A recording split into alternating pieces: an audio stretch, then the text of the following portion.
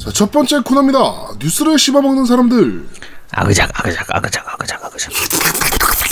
얌얌얌 짭짭.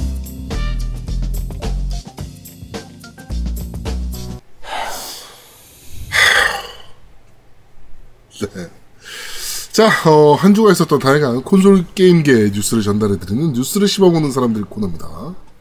첫 번째 소식입니다. 러시아 군 장성이 메탈기어 시리즈는 미국이 러시아 젊은이들을 선동하기 위한 프로젝트라고 밝혀서 파장이 일고 있습니다. 뭐? 야, 메탈기어 일본 건데? 자, 모스크바 타임즈에 따르면 러시아군 작전 총국장 졸라 높은 사람이에요. 안드레이 카르타폴로프 장군은 인터뷰에서 비디오 게임 메탈기어 시리즈는 미국 정보부의 인터넷 프로젝트의 일환으로 러시아 청년들이 정치에 불만을 품게 선동하고 있다라고 말했습니다. 그런데 더 재밌는 건 이 모스크바 타임즈에서 이제 그러면 메탈기어 시리즈에 대한 그 스크린샷을 올려야 되잖아요. 그렇죠. 스크린샷으로는 몬스터 헌터 월드를 올려놨습니다. 제가 확실하게 말할 수 있는데요. 네. 이 사람은 그 메탈기어를 안 해봤습니다. 네. 기어를 실제로 해본 사람이면요, 이런 말을 할 수가 없어요. 그렇죠. 메탈기어는 오히려 예를 들면 음모론이나 이런 쪽에 대한 부분이 더 많이 들어가는 시리즈이기 때문에. 그렇죠. 이걸 이런 식으로 러시아를 젊은이를 선동하고 전혀 상관없습니다. 네. 아니, 이 메기스토 자체가 일단 일본에서 만든 거예요. 그치. 예. 코지마 히데오가 언제부터 씨발 미국인이 된 거야? 네. 이거 오히려 미국을 까는 내용도 되게 많아요. 되게 많은데. 미국을 네. 조롱하는 내용이나 이런 것들이. 그치. 네, 되게 많은데. 자, 하여튼. 그러면서 게임 스크린샷은 몬스터 헌터 월드 스크린샷을 올려놨다는 건 정말, 충격이 아닐 수가 없습니다. 너무 재밌는 뉴스라서 한번 뽑아봤습니다. 자, 다음 소식입니다. 지금 설문조사를 유럽에서 한번 진행을 했어요. 비디오 네. 게이머들한테 이제, 영국, 독일, 프랑스, 스페인에 사는, 비디오 게이머들한테 이제 설문조사를 했는데, 무슨 서비스냐면, 구글 스테디어와 엑스클라우드에 관심이 있는가? 라는 설문조사였는데, 15% 정도만 관심이 있다라고 밝혔다라고 합니다. 구독 서비스에 대한 전체적인 설문조사였어요. 그래가지고 넷플릭스 같은 스타일의 스트리밍 서비스에 답변, 흥미 있다. 이러면서 이제, 지금 몇 개의 구독 서비스를 이용하고 있냐. 이러니까 2개 이상이 21%, 3개 이상이 7%, 이 중에 가장 인기 있는 게 뭐냐 했더니 넷플릭스가 30%, 이렇게 나왔다라고 하네요. 전체적으로 유럽 쪽이 인터넷 인프라가 그렇게까지 좋은 편이 아니라서. 그렇죠. 특정 지역, 특정 나라를 제외하고 나면은 사실 그렇게 높지가 않기 때문에, 여러 가지로 이런 결과가 나올 수밖에 없죠. 그리고 얘네는 그 종량제가 많지 않나? 아니, 꼭 그렇진 않아요. 정액제도 많이 있어요. 그러니까 지금 우리나라처럼 이런 경우도 많이 있는데. 네. 근데 물론 이제 제가 한참 전에 갔었으니까 지금은 좀 많이 빨라지긴 했겠지만, 그때 우리나라하고 저쪽의 격차를 생각을 해도 저쪽이 많이 쫓아왔다고 해도 또 우리나라가 더 많이 빨라진 그런 부분들이 있으니까. 그렇죠. 결국은 어느 정도의 격차가 있을 거거든요. 네. 그런 거 생각하면 저런 그 반응이 나오는 것도 이해가 가죠, 사실. 그렇죠. 얘네는 만약에 한국이나 이런 나라가 이렇게 인터넷이 빠르다는 걸 모르고 살 수도 있는 거잖아요. 야, 그럼 자기네 나라 인터넷이 가장 빠르다라고 생각할 수도 있는 거 아니야? 아니, 그 정도까지는 아닌데, 그렇게 있으니까, 그러니까 우리가 3G만 있던 시절에 3G가 너무 느려서 불편해요, 이런 생각을 별로 안 하잖아요. 그렇죠. 왜냐면 4G를 못 봤으니까. 그렇지. LTE를 못 봤으니까. LTE를 안 해봤으니까. 그러니까 지금 우리가 LTE 하면서 야, 이 정도 속도면 충분하지라고 하지만 나중에 한 5년, 10년 지나가지고 5G가 익숙해지고 나면 아니 LTE 느려 터져가지고 어떻게 이렇게 할 거 아니에요. 그렇죠. 그렇게 한 시대가 올 테니까. 그러니까 그런 느낌이라고 생각하시면 돼요. 지금 당장 제가 중국 출장 가도 3G 쓰거든요. 네. 미쳐버립니다. 답답해서. 야, 이걸 어떻게 썼지? 생각이 들 정도로 느려요. 네. 사실 우리나라 같은 경우에는 거의 시골 웬만한 곳들도 다 LTE가 되고. 그렇죠. LTE가 안 되는 곳에서 3G를 하더라도 3G 자체도 그렇게까지 느리진 않거든요. 근데 일본만 하더라도 가끔 이제 좀 관광지 안쪽으로 들어가거나 이렇게 해서 사람 많이 없는 곳 가면은 끊기는 경우도 많고 속도 굉장히 느려지는 경우도 많이 있거든요. 네. 일본도 굉장히 빠른 편에 속해요, 사실. 일본도 그렇게 이렇게 속도 느린 곳이 잘 없는, 무선 통신 느린 곳이 많이 없는 편인데, 그래도 우리나라하고 비교하면 느린 게 많은 편이기 때문에, 네. 유럽 쪽은 더 심하죠, 사실. 네. 자, 하여튼 그렇습니다. 뭐, 우리나라 같은 경우는 사실 인터넷이 너무 빠르기 때문에, 이런 스테디아나 엑스크라우드에 대한 관심이 오히려 더 많은 걸 수도 있어요. 그쵸? 네. 사실. 자, 다음 소식입니다. 닌텐도가 최근 계속되고 있는 스위치 미니 루머에 대해서 대답을 좀 했습니다. 닌텐도 주주총회에서 한 주주가 최근 급부상되고 있는 스위치 미니 루머에 대해서 어떻게 생각하냐라고 하니까, 닌텐도 측에서 저희도 그런 루머가 나오고 있다는 걸 인지하고 있다. 하지만 루머와 예측에 대해서 대답을 해드리는 것은 소비자 여러분들의 서프라이즈를 망칠 것이며 이 자리에 있는 주주 여러분들의 이익도 줄어들게 만들 것이다. 그렇기 때문에 답을 드리기 어렵다. 항상 저희는 새로운 기종을 개발하고 있습니다. 라고 얘기했습니다. 그러니까 결국 만들고 있다는 얘기입니다. 그쵸? 제가 이건 누가 봐도 만들고 있는 거지. 그쵸. 제가 추측한다면 아마 1080p가 지원되는 스위치가 나오지 않을까 싶어요. 그러니까 지금 같은 경우에 뭐가 있냐면 이제 이 독 모드로 했을 때 TV로 네. 연결해서 했을 때는 1080p가 되는데 네. 이제 스위치 본체만 가지고 그대로 휴대기 방식으로 했을 때는 이제 720p로 되는 게임들이 많이 있거든요. 그렇죠. 그래서 그 해상도 차이가 나는 경우가 많이 있는데 아마 다음 기기에서는 신형 기기에서는 휴대기에서도 1080p를 되는 그 해상도 자체가 되는 그런 게임이 그런 상태로 나오지 않을까 싶은 게 지금 스위치 게임을 하다 보면 그 해상도 부분 때문에 글자 가독성이 떨어지는 게임들이 굉장히 많아요. 많아요. 네, 근데 그게 TV로 연결해서 하면은 전혀 문제가 없거든요. 네. 근데 휴대기로 하면 굉장히 좀 불편한 경우들이 많아서 아마 해상도를 높인 신형 기기가 나오지 않을까라고 추측해 봅니다. 저는 좀 다르게 생각하는 게 오히려 액정 사이즈가 좀 많이 줄지 않을까 지금보다. 오히려 가벼워지고 크기가 줄어드는 느낌으로. 네. 그리고 그럴 수도 있죠. 독이 빠지지 않을까. 그냥 아예 휴대기에 집중한 그런 게 나오지 않을까 스위치 미니로. 네, 그 루머는 있죠 지금. 네, 그러니까 지금 사실 스위치를 휴대기로 갖고 다니기엔 사실은 사이즈가 좀 큰 편이거든요. 네, 뭐 지하철이나 이런 데서 하기가 사실은 쉽지 않은 기계긴 해요. 네, 그래서 저는 그런 모델이 나오지 않을까. 네, 이렇게 생각이 좀 듭니다. 두 가지 다 나올 수도 있을 것 같은데. 뭐 그럴 수도 있죠. 네, 네 스위치 미니하고 스위치 프로 이렇게 해서 나올 수 있겠죠. 스위치 프로. 네. 스위치 S 뭐 이런 식으로 네, 나올 수도 있죠. 자, 하여튼 뭐 그렇습니다. 누구 말이 맞을지는 나중에 나와보면 알 것 같습니다. 네. 저의 시장을 보는 통찰력이 또 얼마나 정확한가를 여러분들은 또 한 방에 느끼실 수 있을 겁니다. 자, 다음 소식입니다. 사이버펑크 2077의 플스판이 약 80기가의 용량을 필요한다라고 합니다. 액박판은 아직은 용량이 공개가 되진 않았고요. 에건 X에서는 4K 구동이 가능하다라고 하네요. 그러니까 플스 쪽에서는 4K 구동이 불가능하다는 얘기죠. 이렇게 나온 얘기라면. 그러면 저는 에건 X판은 한 100기가 정도 되지 않을까. 그쵸? 그쯤 되지 않을까 싶죠, 사실. 네네네. 한 100기가 정도 될 것 같은데, 뭐, 이건 그러면 플스로 액박으로 해야겠네요, 무조건. 어차피 같은 기종 나오면 우린 거의 다 에건 X로 하니까. 그렇죠. 네, 에건이 더 낫죠. 네. 액박판으로 하는 거를 확정을 져야겠네요, 일단. 네. 일단 4K니까, 거기서 끝났지, 뭐. 근데, 뭐, 그렇죠. 프로랑 뭐 어느 정도 성능 차이가 분명히 존재하니까. 그쵸. 네. 이해가 됩니다. 자, 다음 소식입니다. 아까 갓오브워 얘기가 나왔었는데요. 갓오브워에서 크레토스가 안 나올 뻔했다라는 소식입니다. 망할 뻔했네요. 진짜 완전 폭망할 뻔했죠. 네. 갓오브워 개발 초기에 사람들은 폭력적이고 반영웅적 면모 때문에 게임에서 크레토스를 없애야 된다라고 말했다라고 합니다. 네, 그러면서 소니 런던의 스튜어트 휘프는 크레토스가 짜증나면 끝났다고 얘기했고, 크레토스 정말 싫어했다라고 합니다. 그래서 새로운 캐릭터가 나오길 바랬었는데 그 감독이죠. 갓 오브 워의 감독이자 스토리 작가인 네. 코리 발록이 죽어도 넣어야 된다. 크레토스.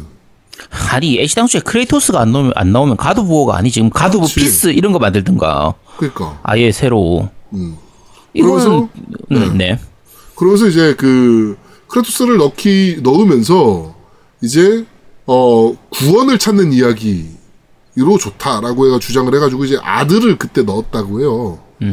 근데 이 아들마저도 별 인기가 없다라고 생각해가지고 잘릴 뻔했다라고 합니다. 네. 진짜 망할 뻔했네요. 이러면 이 반대했던 그 뭐 스튜어트 프리프 이런 애들은 잘려야 되는 거 아닙니까? 이 정도면? 이거 사실 되게 제일 웃겼던 게 개발 중간에 진짜 그 아트리우스를 없애야 한다라는 그 압력이 있었다는 그게 예산 때문에. 네. 돈 때문에 아트리우스를 야 이씨 자식이 돈이 많이 들어가. 애들 키우는 게 돈이 많이 들어간다니까. 야 진짜. 예산 뭐 많이 들긴 하죠. 왜냐면은 그 하나의 프로세스를 새로 만들어야 되는 거니까. 기존에 뭐 만약에 100억이 든다라고 하면은 뭐 120억, 130억 정도 들었겠지. 그치. 그러니까 예산이 좀 더 많이 드는 거는 맞을 텐데 하나의 프로세스가 더 들어가는 거니까. 그런데 사실 없었다라고 하면 갓 오브 워 스토리를 완전 새로 써야 되는 거잖아요. 완전히 바뀌는 거죠. 네, 완전 내용이 바뀌어야 되는 거라 오히려 그게 더 문제되지 않나? 그치. 근데 아트리우스가 없었다라고 하면 그러면 그냥 그 전까지 갓 오브 워 3 그 이어지는 그냥 거의 뻔하디 뻔한 그런 스토리밖에 안 나왔을 텐데. 그러니까요. 이거는 큰일 날 뻔했네요, 진짜. 코리 발록 이 사람이 정말 큰일 한 거줍니다. 그렇죠. 이걸 싸워서 이겨냈다는 거잖아. 이 반대가 심했던 거를. 네, 진짜 큰일 한 겁니다. 이 스튜어트 휘프는 눈여겨 봐둬야겠네요. 어디로 또 이직을 할지. 네. 이렇게 그 시장을 보는 통찰력이 뛰어나신 분이라. 사실 그 이런 류의 게임들 같은 경우에 시리즈가 길어지다 보면 이제 항상 욕이 나와요. 또 쟤냐. 그러니까 그렇죠. 용과 같이 같은 경우에도 또 키류냐. 왜 계속 키류만 나오냐. 이런 식의 그 욕하는 사람들도 있고 반대로 야 키류가 안 나오면 그게 어떻게 용과 같이냐. 이런 사람들이 있기 때문에 네. 여러 가지 면에서 새로운 제작자들이 이걸 그대로 같이 가져갈지 아니면은 새로 바꿀지에 대해서 고민을 하기는 해요. 하긴 하는데 저 같은 경우에는 바꿀 부분은 바꾸더라도 그래도 그 게임의 아이덴티티가 되는 그 주인공은 있어야 된다고 생각하거든요. 저도 그런 주의입니다. 네. 아니 데메크의 단테가 안 나오면 안 되잖아. 아니 멀리 가서 헤일로 5에서 마스터 치프의 역할을 대폭 줄여버렸잖아요. 새로운 캐릭터를 그쯤 올리려고. 그쵸, 열나 욕 먹었죠. 완전 쌍욕 먹었잖아요. 그거 보면 바로 답이 나오는 것을. 그쵸. 하여튼 크레토스 없는 안고 빠진 찐빵을 볼 뻔했다. 그치. 야 기어주보의 저지먼트도 그렇네. 그러네. 그러니까. 멀리 가서 볼 것도 없는데. 그쵸. 정말 대단한 것 같습니다.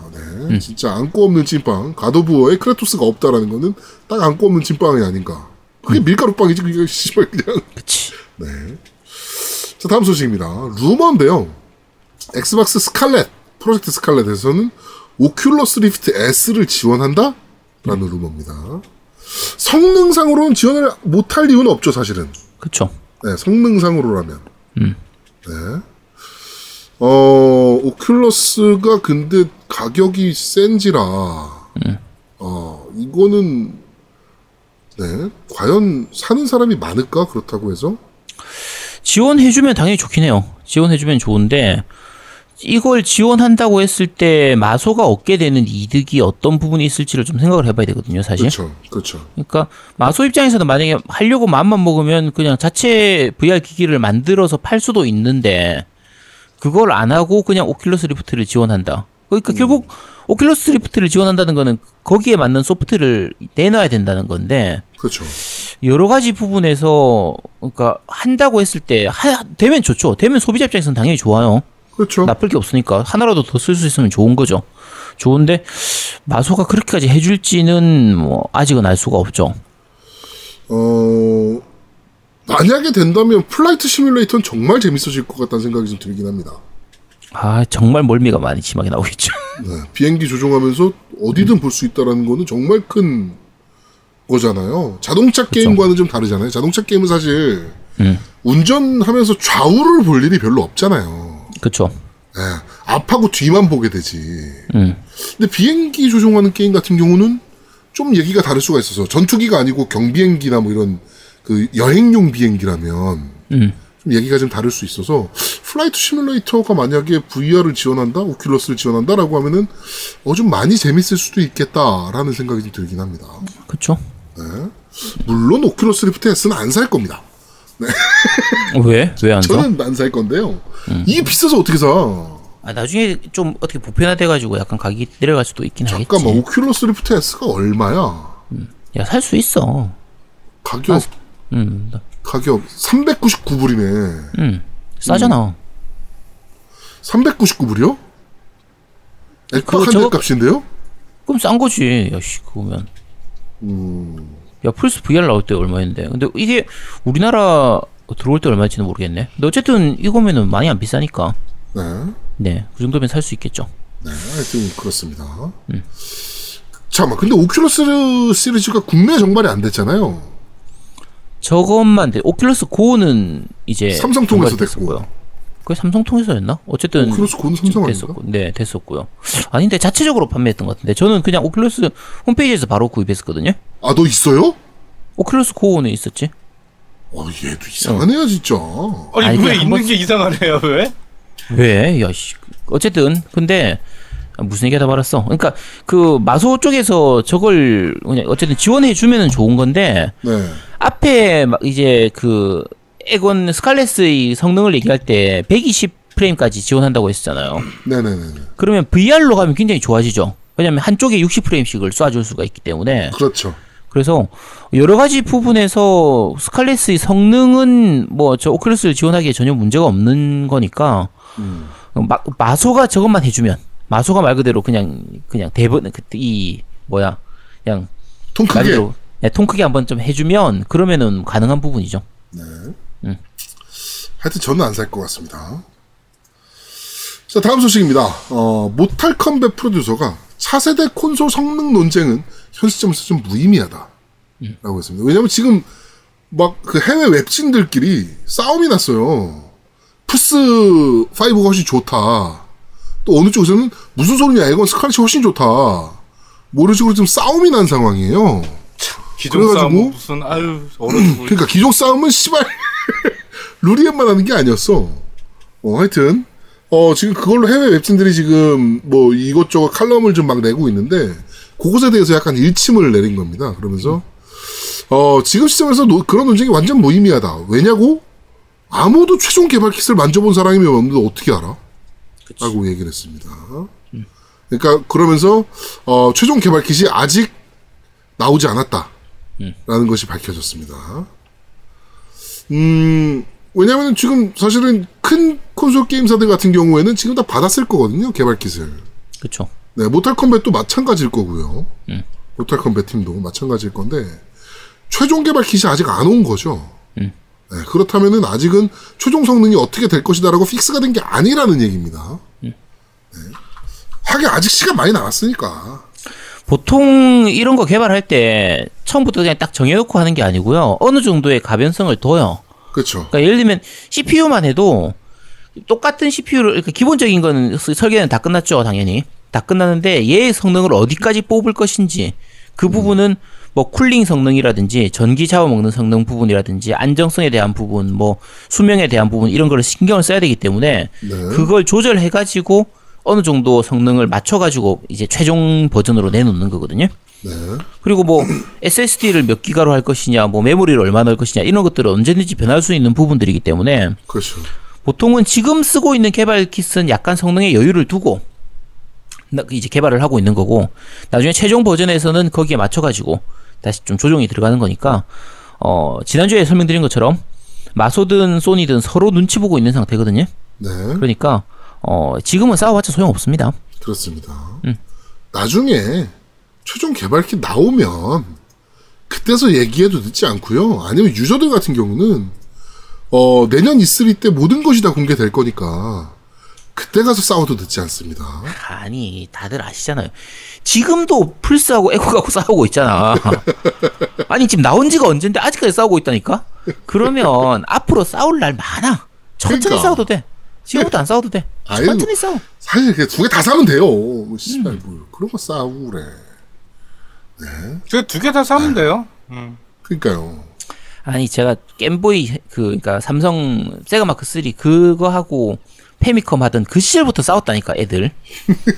뒤에 슈페하고 메가드라이브 가지고 싸우고 뭐 득키하고 풀스하고도 싸웠고. 그러니까 2D는 네가 낫네, 뭐 색감이 내가 낫네, 뭐 동시 발색이 얼마네, 그거 가지고 걔들 다 싸웠었어요. 그리고 뭐 플스하고 세턴 나올 때 뭐 네가 32비트, 너는 32비트니 우리 나는 사실은 64비트니 그거 갖고 애들 다 싸웠었어. 근데 하루 이틀 싸운 것도 아니고. 자, 이 나오고 나서 천천히 싸우시면 됩니다. 네, 시간 많습니다. 네.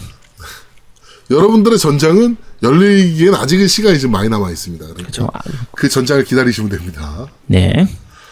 자, 다음 소식입니다. SIE CEO가 인터뷰에서 PS Now 서비스를 본격적으로 추진하겠다라고 밝혔습니다. SIE CEO 짐 라이언이 플레이스테이션 Now는 회사의 미래 포인트 중 하나가 될 것이다 라고 하면서 이 서비스에 대해서 더 자신감을 갖게 되었고 우리는 앞으로 수년 동안 이 서비스를 본격적으로 추진해 나갈 것이다 라고 밝혔습니다. 어떻게 보십니까? PSN Now. 이게 국내에서는 아직까지 쓰이질 않고 있기 때문에 그런데 사실 소니가 약간만 좀 크게 보고 하면 괜찮아요. 그러니까 그러니까 제가 봤을 때는 지금 그 에곤에서 에곤 게임 패스 얼티미트 하는 것처럼 네. 이 PS 나우를 키우려면 그 플러스하고 합쳐야 돼요. 합치거나 아니면 이제 좀 더 열어줘야 돼요. 근데 처음 나우가 나올 때 비해서 그러니까 처음 나올 때는 욕 많이 했는데 지금은 실제로 많이 성장했거든요. 그렇죠. 좋아진 부분들도 많이 있긴 해요. 다운받아서 쓸 수 있는 부분도 있고 이런 부분들이 있기 때문에 그래서 지금 소니 쪽에서도 이제 에곤이 하는 걸 마소에서 하는 거를 보고 있을 테니까 네. 아마 게임 패스처럼 저렇게 가지 않을까 싶거든요. 완전히. 그래서 플러스하고 합치는 그런 상품도 나오고 이렇게 할 것 같은데 약간 아쉬운 부분은 이제 마소 쪽에서는 좀 쫓아가는 입장이다 보니까 약간 통 크게 하는 부분들이 많이 있는데 비해서 그렇죠. 이것도 해줄게, 저것도 해줄게, 네, 막 그치. 이러고 있는데. 소니 쪽은 아직까지는 좀 너무 돈을 밝히는 느낌? 좀 그런 게 있어가지고 조금 아쉬운 부분들이 있어요. 네. 그렇습니다. 하여튼 뭐 어떤 서비스든 유저 입장에서 좋은 거라면 많아지는 거는 나쁠 게 하나도 없습니다. 그렇죠? 네. 자, 다음 소식입니다. 닌텐도 전문 유튜버, 유명한 유튜버인데 에티카라는 유튜버가 자살로 생을 마감했습니다. 우울증이 좀 심했다라고 해요. 네. 사실 이 유튜버가 자살한 건 사실은 그렇게 큰 뉴스는 아닌데 왜 넣느냐 여기다가 좀 우울증이라는 거에 대해서 좀 얘기를 지금 한번 해보고 싶어서 지금 일단 넣었습니다. 이게 정말 위험한 병이잖아요. 그렇죠.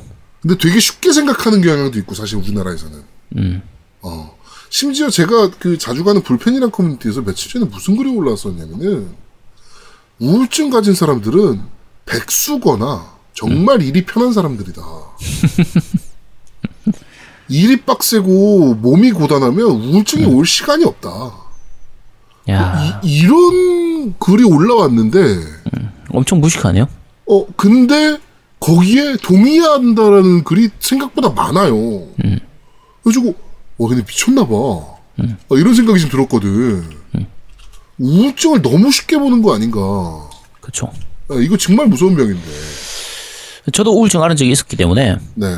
근데 그 삶의 태도를 좀 바꾸고 나서 많이 좀 좋아진 건데, 그때 보는 거의 길에서 가다가, 운전하고 가다가 그 빌딩을 보잖아요?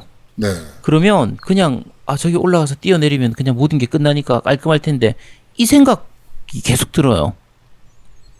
근데 진짜 빌딩 앞에 서가지고 거기 차를 세운 다음에 올라가려고 하다가 내가 지금 뭔 짓을 하고 있나 싶어가지고 그러고 나서 이제 여러 가지 좀 바꾼 적이 있었는데 그때가 한의원 하고 있을 때거든요. 네.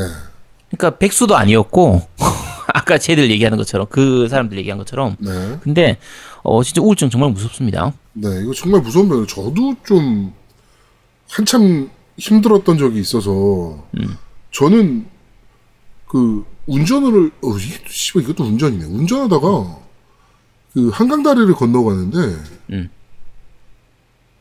핸들을 꺾고 싶더라고. 그 강 쪽으로. 그러면 다 지금 내가 괴로운 게 다 끝날 텐데.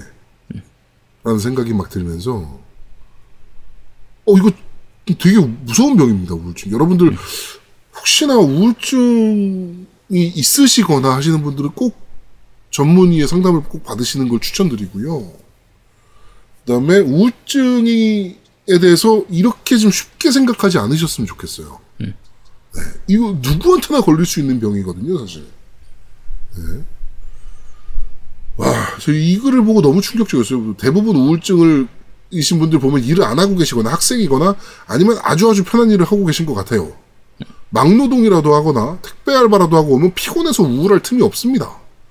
그러니까 피곤해서 우울하지. 나 진짜 씨. 그러니까 우울감과 우울증을 구분을 못 하시는 거죠. 네, 이 양반이 쓴 거는. 그치. 근데 여기에 동의한다. 막 이런 글이 생각보다 많아서 개인적으로 너무 충격이었습니다. 네.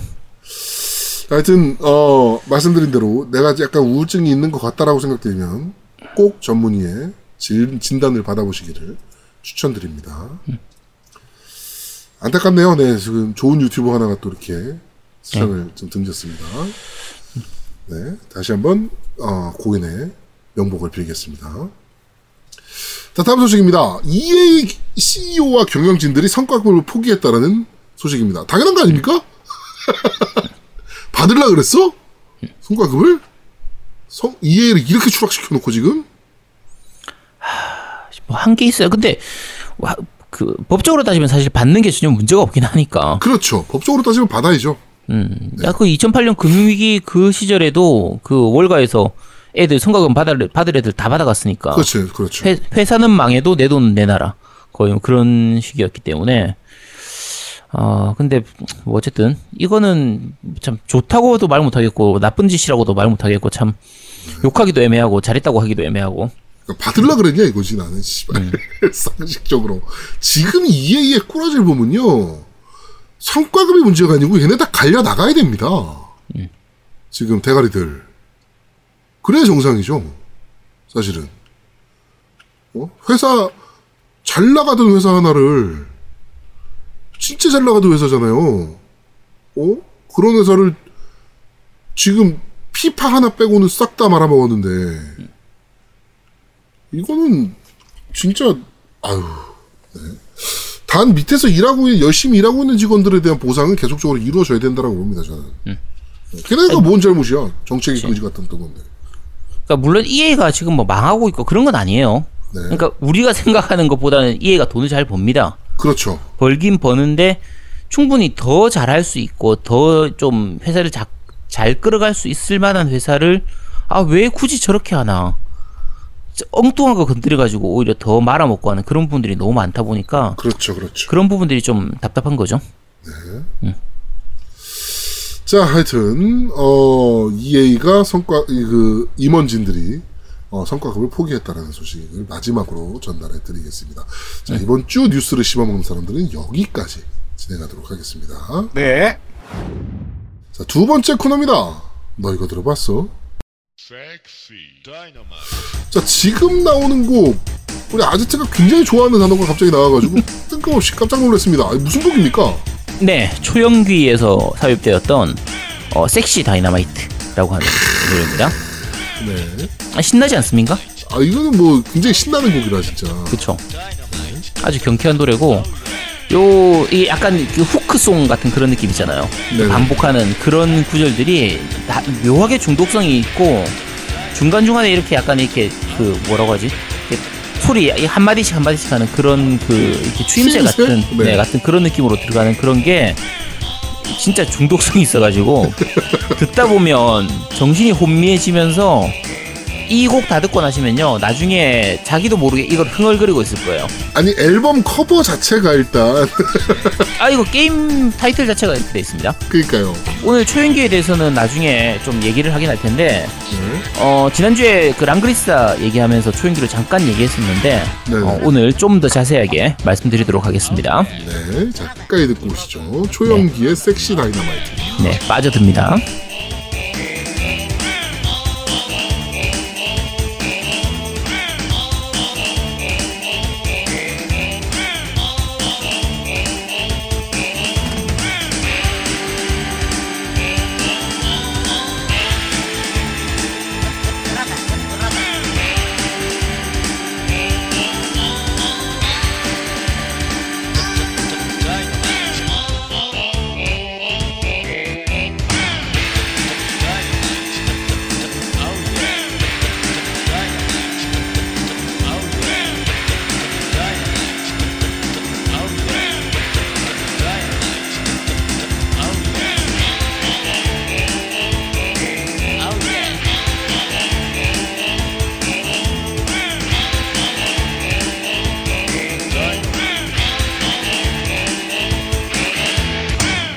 Sexy Dynamite.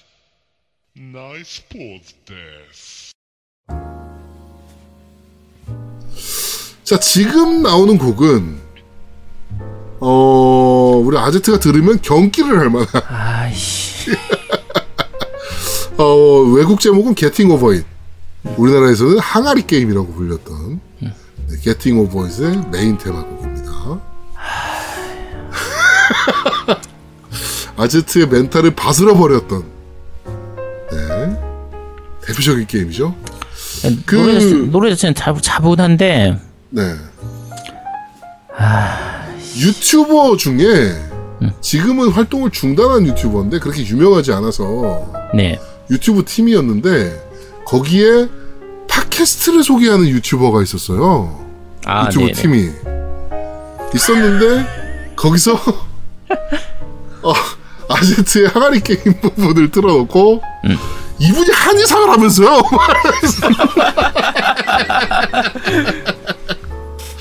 네, 그랬던 그게 갑자기 근데 그분이 나중에 소개를 하셨는데 제가 그 방송을 몰라가지고 네. 근데 제가 그때 정리하면서 그 영상을 삭제했을 거거든요 아마. 그래서 아마 그분이 소개를 하고 나서 제가 삭제를 하는 바람에 네. 그 방송을 들으셨던 분들 중에서 그 영상 찾아보려고 하셨던 분들이 찾을 수가 없게 됐던 네. 좀 그런 그게 있습니다. 근데 어쨌든 네. 아씨. 제가 뭘 찾다가 그거를 봤는지 모르겠는데 하여튼 유튜브에서 봤어요 그거를. 네. 네, 근데 뭐 겜덕비상이라는 팟캐스트가 있는데 뭐 어쩌고저쩌고 하다가 이제 아제트가 이제 그 항아리 게임을 하는 거 그 영상을 틀어놓고 막 하면서 오타쿠 분들은 이렇게 생기셨군요. 뭐 이렇게 크게 자기 생각을 예상을 벗어나지 않는다. 야 그게 중요한 게 아니라 지금 노래를 얘기를 해야지 왜 엉뚱한 얘기를 하고 있어. 하다가 이제 이분이 한의사라면서요? 이러면서 그랬던 네, 그 게임 항아리 게임이죠 우리나라 말로는. 네. 항아리 게임 OST 메인 테마입니다. 자, 뭐 지금 이 정도면 노래 끝났을 것 같네요. 네, 끝까지 듣고 오시고 나발이고 노래 끝났을 것 같습니다. 자, 이번 주 너 이거 들어봤어는 초연기에 나오는 섹시 다이너마이트라는 곡, 그리고 그 다음에 항아리 게임의 메인 테마곡 소울 앤 마인드. 네, 이렇게 듣고 왔습니다. 이번 주 너 이거 들어봤어는 여기까지 진행하도록 하겠습니다. 네. 자, 세 번째 코너입니다. 니 혼자 산다. 자, 이번 주 니 혼자 산다는 우리 노우미님이 준비하셨습니다. 그렇죠. 바로, 후원 받으셨던 누구죠? 저기 팀덩치님이 네, 팀덩치님께 후원 받았던 스나이퍼 엘리트 2 리마스터 편. 네. 근데 정확히 해주셔야 돼요. 스나이퍼 엘리트 네. V2예요, V2. V2예요? 네, V2 리마스터인데 네. 일단은 제가 촌지 게임을 싫어합니다. 근데 주셔가지고 어쩔 수 없이 했는데 총질 게임을 잘 못하죠? 겁나 못합니다. 진짜 못합니다. 네. 네. 야 피지컬이 딸려가지고 그런 거지. 그러니까요. 맞아요. 네. 씨 내려가서 내가 처발르든지 해야지 저놈을 내가 진짜. 내가 하여튼 원래 스나이퍼 엘리트 V2는 2012년 5월 달에 나왔어요. 그래서 어디로 나왔냐면 윈도우즈, 엑스박스 360, 플레이스테이션 3, 그리고 이례적으로 위유판. 이렇게 해서 나왔거든요. 네. 그런데 그때 평이 그렇게 좋지는 않았어요. 네. 그때 평을 보자면, 여기 있다. 그때 평의 메타크리틱 점수를 보니까 엑스박스는 67점, 플스3는 70점, 윈도우는 66점, 위유판은 58점이었습니다. 아, 위유판도 나왔었어요, 이게? 네. 위유판도 나왔습니다. 그래서, 일단 평이 그렇게 썩 좋은 건 아니잖아요. 70점대 밑에 있는 점수대인데, 거기다가. 근데 리마스터가 나왔어요. 어떻게 그렇게 나왔지? 네, 그러니까. 그래서 리마스터 점수를 보니까, 엑스박스 1은 73점, 플스4는 65점, 요번에 이제 스위치도 나왔어요. 스위치판이 62점, 윈도우즈는 59점. 네. 이게 잠깐 리마스터 되면서 뭔가 바뀌는 게 조금씩 있어요? 아니면은 그건 좀 이따 설명드릴게요. 네, 너무 앞서가지 마세요. 네. 네. 진행은 제가 합니다. 네. 네. 일단은 그 스나이퍼 엘리트 역사를 보면 뭐 스나이퍼 엘리트, 그다음에 스나이퍼 엘리트 V2, 그다음에 스나이퍼 엘리트 3, 그다음에 스나이퍼 엘리트 4까지 나왔어요. 근데 이게 웃긴 게 스나이퍼 엘리트 2만 V2라고 해요. 왜 V2라고 하는지 아세요? 왜요? 일단은 V2는 V1의 후속작 개념. 그래갖고 임무 목표는 동일한데 세계관이 좀 다른. 그러니까 전작 세계관을 갖고 온 건데 리부트한 느낌으로 해서 V2라고 지은 거래요. 버전 2라고. 네. 그런데 이게 웃긴 게 스토리상 나치 독일의 V2 미사일을 제거하는 내용이에요. 그래갖고 연관성이 있는 거 아니냐. 그래서 V2라고 한 거 아니냐. 그래서 얘만 V2예요, 그냥. 뭐 그렇게 보시면 돼요. 크게 의미는 없네요. 네. 일단은 스나이퍼 엘리트 그 제아도목님 해보셨죠? 네, 해봤습니다. 이게 뽕알을 터트리는 게임이죠. 그렇죠. 고안을 일부러 맞춰가지고 파이어 에그를 그쵸. 딱 조준해가지고 네. 조지는. 그래갖고 유튜버로 유명한 사람이 있어요. 거기만 노려서 킬하는. 근데 이 게임이 이상하게 거기만 조준하게 돼요. 이 게임이 지금 그래요. 네. 근데 이게 그러니까 느려지는 효과죠. 그 순간 총 쏘면 카메라 시점이 총알을 쫙 따라가면서 그 엑스레이도 아니죠. 이게 온 몸에 그 피부 근육들이 막 나오면서 그 뭐 심장을 관통한다거나 그게 너무 정말 리얼하게 묘사를 하는 어떻게 보면 되게 징그러운데 통쾌한 느낌이 드는 네. 뭐 그런 게임이 이 게임에는 가장 장점이라고 할 수 있죠. 네. 그래서 스나이퍼 엘리트 즐겨 하시는 분들은 대부분 스트레스 해소용으로 참 좋다. 네, 거기만 노리고 하니까. 네. 그리고 원래 스나이퍼라는 것 자체가 원샷 원킬. 그러니까 그런 느낌이 있잖아요. 한 그렇죠. 방으로 적을 죽일 수 있는, 그러니까 적을 제거할 수 있는 뭐 그런, 그러니까 그 쾌감이 있는 거예요. 나름 쾌감이 있고, 그다음에 이런 카메라 워크가 굉장히 잘 돼 있다. 스나이퍼 엘리트는.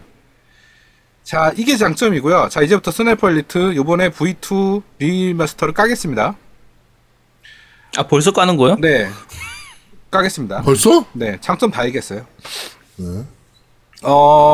일단은 첫 번째, 세이브 로드 기능이 이전작이랑 바뀐 게 없어요. 왜냐면 이 편에 가장 욕을 먹었던 것 중에 하나가 그 체크포인트에서만 세이브가 돼요.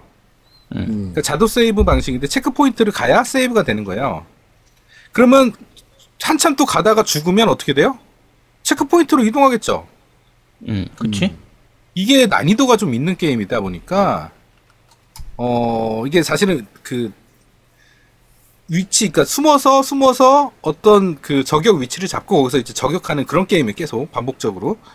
근데 좀 난이도가 있다 보니까 체크포인트에서 다시 그 체크포인트 지점까지 가는 게 너무 어려운 거야. 그래서 중간에 세이브 기능이 있어야 되는데 이게 3, 4편에 그 중간에 세이브 기능 넣었어요. 하도 욕을 먹어서. 근데 리마스터잖아. 그럼 4편에 세이브 기능은 여기다 넣어줘야지. 욕 먹어서 3, 4편에는 세이브 기능을 넣었다가 그 수동 세이브 기능을 넣어놓고선 왜 여기서는 2편을 리마스터 했다고 세이브 기능을 그대로 갖고 오면 어떡해. 이게 문제입니다. 첫 번째 문제. 그 다음에 그 두 번째 문제는 이제 엑슬레이 킬캠이에요. 그게 정확히 얘기하면 전문용어로. 네. 근데 이게 피 색깔이 더 진해지고 좀 장기 보여주는 효과는 별로 이렇게 달라진 게 없어. 그러니까 예전에 그런 디테일한 묘사가 지금 콘솔에서 하면 디테일하다기보다는 좀 어색해. 근데 거기에 피 색깔만 진해진 거야. 그러니까 피도 약간 케찹 같지 않나요? 3 때 그랬던 것 같은데 케찹이라는 느낌이 확 들었는데. 그러니까 그런데 그거를 좀 잘 살렸어. 이 리마스터하면서 피 색깔을 잘 살렸어. 이게 리마스터의 주요 이유 중 하나가 그 피 색깔인 것 같아. 피 색깔은 좋아 보이는데 그 장기 부분 있잖아. 안에 이게 엑스레이 킬캠에 보이는 그 부분은 그냥 예전이랑 그대로 똑같은 것 같아요. 별 변화도 못 느끼겠고. 그러니까 그 부분을 너무 쓸데없이 묘사를 막 하는 것 같아요. 그러니까 그게 싫어요. 쾌감을 줄 수 있는 방법이 여러 가지가 있는데 굳이 그 엑스레이 킬캠에 피 그래픽을 더 화려하게 만들어 놓은 이유를 모르겠어. 나머지는 그대로인 것 같은데. 그리고 이제 네. 그 아까 얘기했던 이 게임의 아이덴티티죠. 고자샷. 네, 그렇죠. 파이어 에그. 이게 억지로 하복부를 이렇게 노려서 빡 쏘면 킬캠이 안 떠. 응? 안 뜬다고? 안 떠요. 그럼 이 게임에 의미가 없는데? 그러니까 안 떠. 잠깐. 원작은 있었는데 지금 이게 리마스터되면서 없어졌다는 얘기야? 메인 캠페인 하면서는 없어졌어요. 그러니까 원작에 있는지는 내가 기억이 잘 안 나는데 내가 많이 봤거든 원작에서. 근데 그게 이거 킬캠이 가장 저거였는데. 1편인가 2편인가 아이덴티티인데. 3편인가 계속 내가 봤는데 V2 전작에 있는지는 기억이 안 나는데 문제는 V2 요번에 리마스터에는 메인 캠페인에서는 내가 일부러 거기를 노려서 쏴도 킬캠이 안 떠요. 그럼 헤드나 이런 데 쏘면 킬캠이 떠요? 떠요. 그럼 삭제됐나 보네 그 부분이. 이게 검열판을 출시한 것 같다는 느낌도 있더라고. 그럴 수도 있겠네. 네. 그 다음에 AI가 그지 같아요. AI가 그지 같은 거야, 뭐. 시리즈 특성이라. 뭐, 200-300m 거리에서 거의 90% 확률로 나를 맞춰요. 잠깐. 거지 같다는 게 너무 좋다는 거네. 너무 좋아. 나를 겁나 잘 맞춰. 야, 겁나 잘 쫓아와. 적들은 다 스나이퍼네, 그냥. 그러니까, 이게, 쉬운 난이도 하면, 내가 그냥 맞으면서 조준하고 쏘는 거야. 데미지가 적게 들어오니까. 근데, 최고 난이도로 하면, 머리는 한 방이고 몸은 두 방에 죽어요. 그러니까 뭐 진행을 못해. 너무 어려워. 그러니까 스나이퍼로서의 그런 재미가 없는 거네요. 그렇죠. 나를 계속 발견하고 잘 맞춰. 저기 진짜 얘가 좋아. 그러니까 내가 앞만 잘 숨어가지고 한 방을 쏴도 한 방 딱 쏘는 순간에 적들이 나의 위치를 바로 확인한다는 거 아니야? 네, 그렇죠. 그리고 이제 다음 문제가 이게 사실은 잠입 게임이에요. 이 스나이퍼 그렇죠. 엘리트 게임 자체가 뭐 총독을 안보처럼 이렇게 쏘는 게 아니라 몰래 그렇죠. 가서 자리 잡고 거기서 하는 건데 이게 그러니까 이 잠입 게임의 리마스터를 했으면 이 잠입 부분이 제일 문제거든. 이 게임에 제일 지루하게 만드는 요소 중에 하나거든. 근데 이게 또 생각해보면 제가 그러니까 저도 그게 되게 지루하다고 생각을 했거든요. 제가 얼마 전에 다큐멘터리를 하나 봤어요. 스나이퍼에 대한 다큐멘터리를 하나 봤는데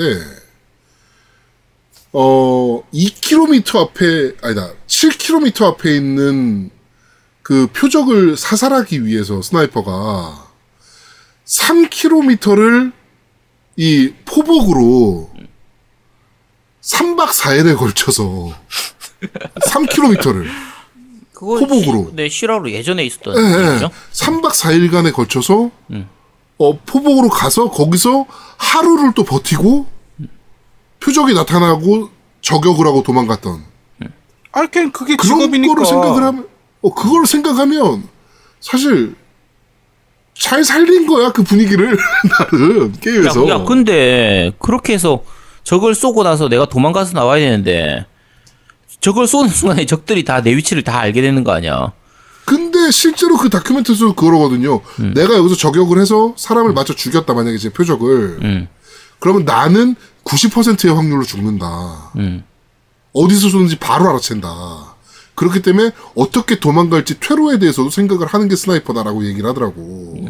근데 그게 맞아. 그런데 이제 이 게임의 문제는 그게 전혀 이상하게 구현됐다는 거지. 왜냐면 1편, 2편의 가장 단점이 뭐냐면요. 잠입할 때 숲풀 같은 데를 이렇게 숨어서 가잖아. 세키로로 한번 예상해보죠. 세키로 같은 경우는, 세키로 맞지? 그, 숲에 이렇게 앉아가지고 천천히 가면 적이 날 발견 못 하잖아. 네. 맞죠? 근데 얘는 숲으로 내가 천천히 기어가고 있는데 걸려. 저한테 걸려. 저게 AI가 너무 좋으니까. 날 봐. 이게 뭐냐고. 그럼 잠입에 무슨 의미가 있냐고. 그럼 어떻게 해야 돼? 아니 졸라 운이 좋아야 돼. 아 운빨 존만 그리고 게임이야 내가 또? 아까 얘기했잖아요. 내가 맞으면서 쏜다고. 그게 무슨 스나이퍼야? 그러니까 이게 무슨 스나이퍼야. 그래갖고 3, 4편 같은 경우는 좀 괜찮아졌어. 이제 그림자 기능이라고 그래서 그런 것들로 이제 잘 숨을 수 있는 그런 기능들이 좀 있었어요. 3, 4편에서는. 네. 근데 이거는 1편도 그렇고 2편도 그렇고 예전에 그 2편이 내 기억에 V2 예전 버전이 이 잠입 때문에 망한 게임이거든. 네. 그래갖고 진짜 이게 말도 안 되는 거였는데 이걸 왜 리마스터 했냐고 내 말은. 이걸 그대로 그것도. 야. 차라리 자기네들은 재밌다라고 생각했나 보지. 뭔가 고칠 걸 고치고 차라리 리메이크를 하든지 하면 모르겠는데. 그렇죠. 이게 리마스터를 이런 문제를 앓고 있는 시스템을 왜 리마스터를 했는지 난 아직도 이해가 안 돼. 그래갖고 사실은 그래픽 변화는 좀 많아요. 뭐 텍스처나 뭐 이런 거 많이 업그레이드 했어. 이게 왜냐면 비교 영상들이 있거든. 그런데 쉽게 말해서 2012년 게임이잖아. 9기계에서 돌아갔던. 그러면 리마스터를 해도 좀 우리 리마스터한 게임들 진짜 잘 만든 게임들 많잖아요. 응? 리마스터를 했어도. 근데 이거는 전혀 뭐 그냥 똑같은 거 팔아먹으려고 한 것 같아. 그러니까 뭐냐면 스나이퍼 골수 팬들이 스나이퍼 엘리트 시리즈 골수 팬들이 있어요. 이 팬층이 굉장히 두꺼워. 여기도 좀 약간 매니악한 팬들이 좀 있어. 근데 이 팬층에서 V2가 리마스터 됐대? 와 그럼 예전에 그 안 좋았던 것들이 다 수정됐겠구나. 그러고 구입한 사람들이 굉장히 많은 거야. 근데 알고 보니까 제일 짜증났던 세이브, AI, 그 다음에 잠입 잘 안 되는 거, 이 세 개가 그대로 다 있는 거지. 제일 문제였던 게 그 세 개였거든요. 그러니까 이거는 솔직히 스나이퍼 엘리트 고스팬이고 진짜 팬심으로 사는 거 아니면 추천 안 드립니다. 그리고 가장 중요한 게 있어요. 이 게임에. 영어야. 아. 영어야, 영어. 이거 한국어 한 적이 단 한 번도 없어요. 그쵸? 스나이퍼 엘리트는 한글화 된 적이 없었죠. 네. 그래서 이 게임은 영문입니다. 그러니까 한국어화 된 게임들이 널리고 널렸는데 할 것들이 굳이 이 게임을 해야 되냐. 그래서 저는 덩치님께 너무너무 감사합니다. 너무너무 재밌게 한 것 같아요. 감사합니다. 네. 진심이 정말 팍팍 묻어나네요. 네. 정말 감사합니다. 네, 아주 뭐 굉장히 진실되네요. 네. 하여튼 이 게임 제가 하면서 좀 많이 그러니까 멀미가 나더라고 또. 그러니까 내가 멀미 날 때가 무슨 일이 벌어질 때냐면 내가 하고자 하는 행동이 제대로 안 되는 때, 그러니까 답답함을 느낄 때 게임할 때, 그럴 때 순간 내가 멀미가 와. 근데 이 게임은 시작과 동시에 멀미 오더라고. 그래갖고 엔딩을 못 봤어요. 왜냐하면 계속 하다 보니까 난이도도 그렇고 이게 뭐야라는 생각도 들고 바뀐 것도 없고, 그러니까 좀 많이 아쉬운 리마스터다. 그렇게 저는 평가하겠습니다. 네, 알겠습니다. 이게 사실 스나이퍼 방식의 게임이, 그러니까 이게 이름이 비슷하다 보니까 약간 모르시는 분들도 있는데, 스나이퍼 엘리트하고 그 스나이퍼 고스트 워리어 네. 하고 두 가지가 이제 스나이핑 게임 중에서는 크게 두 개인데, 약간 이거는 진짜 취향을 많이 타는 장르예요, 사실. 일반적인 FPS처럼 시원시원하게 이렇게 싸우는 게 아니라 말 그대로 스나이핑이기 때문에 지금 아까 제아동훈이 설명한 것처럼 진짜 조심조심해서 한참 숨어서 들어간 다음에 한 방 딱 쏘고 도망가는 거의 그런 느낌의 그 재미를 추구하는 거다 보니까 그 되게 답답하거든요. 어떻게 보면 그렇죠. 게임성 자체가 답답해요. 답답한데 그 답답한 걸 그 한 방으로 그 표적을 맞췄을 때 그 손맛이 오니까 그 잠깐의 그 손맛을 위해서 하는 건데 지금 노미님 얘기 들어보면 이 게임은 그런 손맛도 좀 떨어지는 느낌이고 요거 혹시나 이쪽 그 장르가 궁금하신 분들은 차라리 신작 나온 거 하세요. 맞아요. 그리고 네. 아까 계속 제가 해봤는데도 이게 그 킬캠 관련돼서도 그렇고 좀 검열판 느낌이 강해요.